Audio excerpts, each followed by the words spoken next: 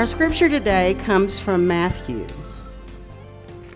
Now, before I read this, I've got to preface it because as we were running through this morning, someone said, this sounds like an infomercial. And it really does. I almost changed scriptures. I'm going to try not to read it like an infomercial. Are you tired, worn out, burned out on religion? Come to me. Get away with me and you'll recover your life. I'll show you how to take a real rest. Walk with me and work with me. Watch how I do it. Learn the unforced rhythms of grace. I won't lay anything heavy or ill-fitting on you. Keep company with me and you'll learn to live freely and lightly. That's from the Message. What do you guys think? I won't lay anything heavy or ill-fitting on you. Really? I call BS on that one. Because life can be hard. Do you guys feel like that sometimes? Life can be hard. There are times when the weight is heavy. And sometimes this verse just doesn't feel right to me. Sometimes I find myself uttering to God, enough already. Don't ask me to carry not one more sadness, not one more problem, not one more family issue. Don't ask me to bury a loved one. Don't ask me to be okay with laws that other people pass that keep me awake at night. Don't ask me not to worry where the next shooting's going to be. The news at night just keeps getting heavier. And yet here we are at a little church on the corner of Donana Drive. We come here because there is something in us that gives us hope that things can get better. Or that's why I'm here. I don't know why all y'all are here. But I'm willing to believe that my participation in the ongoing story of the God-human relationships can and will make the world and my life in some way, in some sort of way that I can't understand, better. That's why I'm here. I think it's the same for you all too. All right, each of you have a rock now, right? Okay, we'll get on with that so you don't have to wonder what we're going to do with it. You each were given a rock and a crayon this morning when you came in here. I know you're wondering why, so let's just get to that part. I want you to take that rock. I want you to put it in your hand, if you're able, and if not, just lay it on your lap. As it rests there, I invite you in this moment to take a deep breath and invite the holy into that private space we have and allow yourself to be covered in God's love.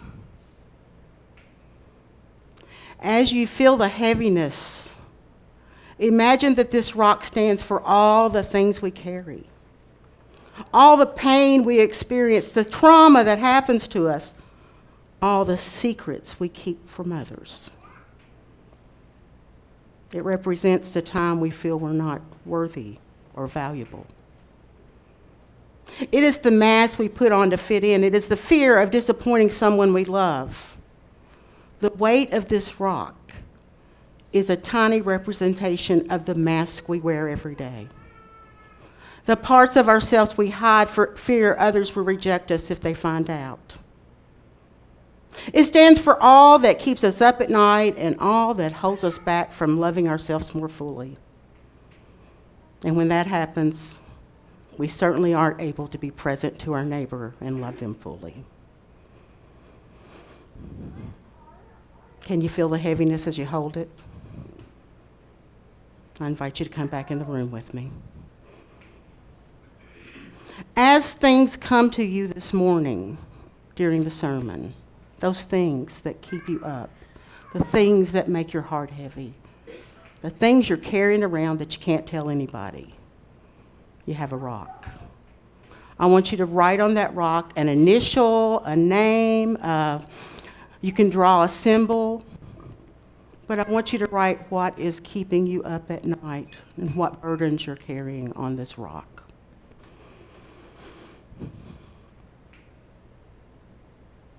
That rock represents all the heavy weight we all carry. In the NRSV, which doesn't sound like an infomercial, the scripture reads, "Take my yoke upon you and learn from me. For I'm gentle and humble in heart, and you will find rest in your souls." Does anybody need rest in their souls this morning? Amen. Kenny preached a sermon not too long ago on this text and explained the physics of how a yoke works. It made a lot more sense to me. He told us how that yoke held a bar, and it served to equal out the weight of the heavy load. When he was preaching that sermon, I thought about how God gives us relationships and how these relationships are glimmers of holy encounter. It helped me understand more about how people come to churches and how the resurrection of grace and hope and peace occur, not because we walk through these front doors, but because we did. And when we did, we were seen, we were heard, and we began to experience the awakening that only love can do. Has anybody been awakened by love? In his book, Telling Secrets, Frederick Buechner writes, "What we hunger for perhaps more than anything else is to be known in our full humanness. And yet that is often just what we also fear more than anything else. It's important to tell at least from time to time the secret of who we truly are and who we fully are, because otherwise we run the risk of losing track of who we truly and fully are, and little by little come to accept instead the highly edited version, which we will put in hope that the world will find is more acceptable than the real thing." We all play that game, don't we? Put on a mask when we go somewhere we're not sure about. I try to be an open book most of the time. But I do have a secret or two, and I suspect that everybody in this room does. When I first found BUCC, after a 5-year hiatus, I was probably the most skeptical person in the room. I was skeptical about how all this church stuff worked. Some days I'm still that skeptical person. But God's love continues to invite me to let go, and I'm becoming to believe in the wonder of what happens when a group of people experience God's love together. It's wonderful what happens. One Sunday when we'd finished worship, we had a discussion in the fellowship hall. I was pretty new. I was a little nervous about even going to that discussion. And as we sat around the table, somebody brought up prayer and how it worked, and then asked us if any of us were burdened or worried about anything. And then they started going around the table and sharing, and I started cringing. I began to worry about what I might say, and to be honest, at that time I wasn't even sure these people should even know my name, and I sure didn't want them knowing the dark night of my soul. As I listened to the strangers who were little by little starting to become family, even when I didn't want to accept that they were, I felt myself beginning to open.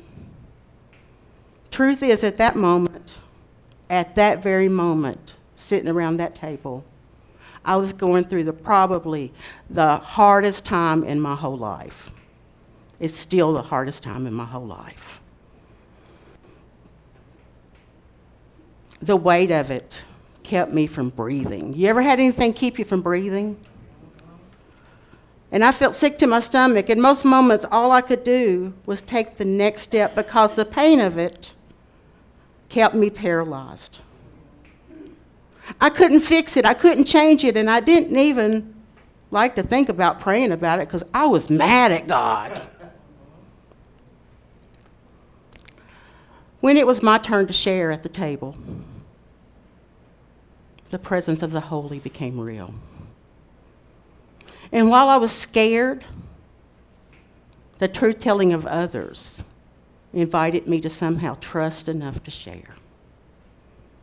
If I'd been holding a rock at that time, the words I would have written would have been anguish and despair, because my world had completely crumbled underneath me. I could feel my tears well up. You guys know I don't cry easy. And crying in front of a group of strangers was not on my top 10 list of things to do. But these people, these strangers, they loved me with eyes that reminded me of Jesus. I felt like Jesus was looking at me. And before I knew it, I started to talk. I did not share my secret pain. But this is what I said through a quivering voice. My world has crashed and crumbled, and I don't know what to do. It is hard to get out of bed, and the weight of life is just too much right now. And I need somebody to pray, because right now I can't. Sitting next to me was Dean Rogers. He's one of the most gentle souls around. And he reached over and touched my hand, and he said, every time this week you think you cannot get up, I want you to lean into the wind and listen. Because each one of us will be saying your name in prayer for the next week. You don't have to pray. Just lean in and listen. It's big stuff. I'm getting goosebumps just talking about it. Come to me and rest, Jesus said. Accept my yoke, he said. And that is what the people at that table did for me. They took the weight of my secret without ever knowing what it was, and they carried it with me. That week, I leaned into the wind a lot, and I could feel the Spirit lifting me up. And I knew somebody was whispering my name. I visualized it, and I believed they were doing it. And I could feel God shifting inside of me, and I made it through. I made it through. In our modern world, coming to grace and mercy and rest that Jesus is speaking about comes most often, for me, through life in community with people who represent the heart and hands and eyes of Christ. And somehow, without understanding how, I don't know how that happens, the world becomes lighter when we share the weight together. I mean, that's what our joys and concerns are all about every Sunday. Every Sunday, we share the weight. And in sharing the weight, we love a little deeper. We're reminding ourselves that God is right here. And we speak our truths here, or we simply say, I have an unspoken prayer request, and by the time we leave, this is what happens to me. Simply by sharing, our anxiety and worries are lessened. Now, the nerd in me wanted to know why this happens. So I went on a tangent in my study. I won't read all of the psychology articles I read, but I'm going to sum up what I found out. Studies done in 2007 and 2012 by Lieberman, Vago, and Silversweg reveal while verbalizing our emotional pain and worries through storytelling, writing, or even by examining the emotions through mindful meditation has such an impact on our own healing. Their studies revealed that labeling our feelings reduces the activation in our amygdala, which is our center that triggers fight or flight reactions. They found that when humans give words to emotions, we move away from the limbic reactivity by acting parts of our brain that deal with language and meaning in the right frontal cortex. Thus, we become less reactive and more mindfully aware. That's from Psychology Today. That Jesus was a pretty smart guy. He seemed to know what he was talking about, don't you think? About sharing the weight and about wanting some rest. Renee is my friend. She's indigenous and knows the way of the land and knows how to listen with her spirit. And I love her. And I cherish how our lives have continued to connect over the years. Several years ago, her brother passed away. And when it happened, she was devastated. I mean, they were like this. They were like twins. I connected to her at the funeral, and I kept keeping in touch with her over the next few months. And I continued to feel the heaviness of her grief when I spoke to her. You know, you can feel people's grief. And you can see it all over their body. One day, when I was really worried about her, I called 3 of her friends and her daughter and devised a fake hiking trip. We hiked together, so it wasn't out of the norm for us to be taking a hiking trip. We all got together and we drove to her house in Berea. And my car was full of communion bread and candles and juice and thread and rocks. Maybe that's a little woo-woo for you all. But that's who I am. We arrived and set up in her living room, and we asked her to come and sit amongst us. We wove a bracelet as we talked about her gifts to the world. And we tied it on her wrist so that she had something tangible to remind her that she was not alone. We prayed and we lit candles and we shared communion. Her big old bloodhound tried to steal the communion bread. He got a big piece of it. But I had brought a bandana wrapped up and had stones wrapped up in it. And I gave her that bandana and I asked her to hold it, to just hold it in her lap. And after a while, after she could feel that heaviness, I asked her to unwrap the bandana. Can you guys feel your own heaviness? Inside, when she unwrapped it, were 6 rocks.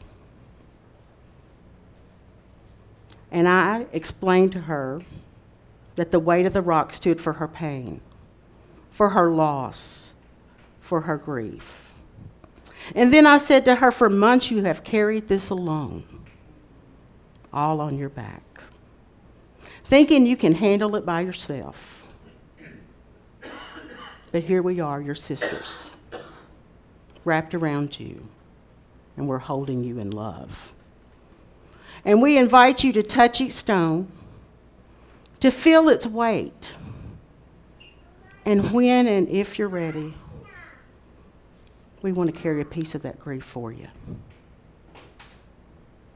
We will hold on to it until you're ready to put it down. She touched them, felt the weight, and then she offered each one of us a piece of it. She entrusted the heaviness of our grief to us. Months went by. I'd kept my rock up on a shelf, and every time I walked by it, I said a prayer for her. And then one day, about 9 months afterwards, I got a text and said, my load is lighter now. Go lay that rock in a stream.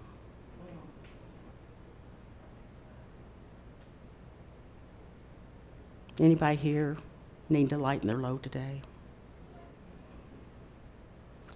Today, when we receive communion, I'll be up here with a basket. The rock you've held throughout the sermon is not yours to carry alone. for it is for all of us to share. And we don't have to know what your burden is.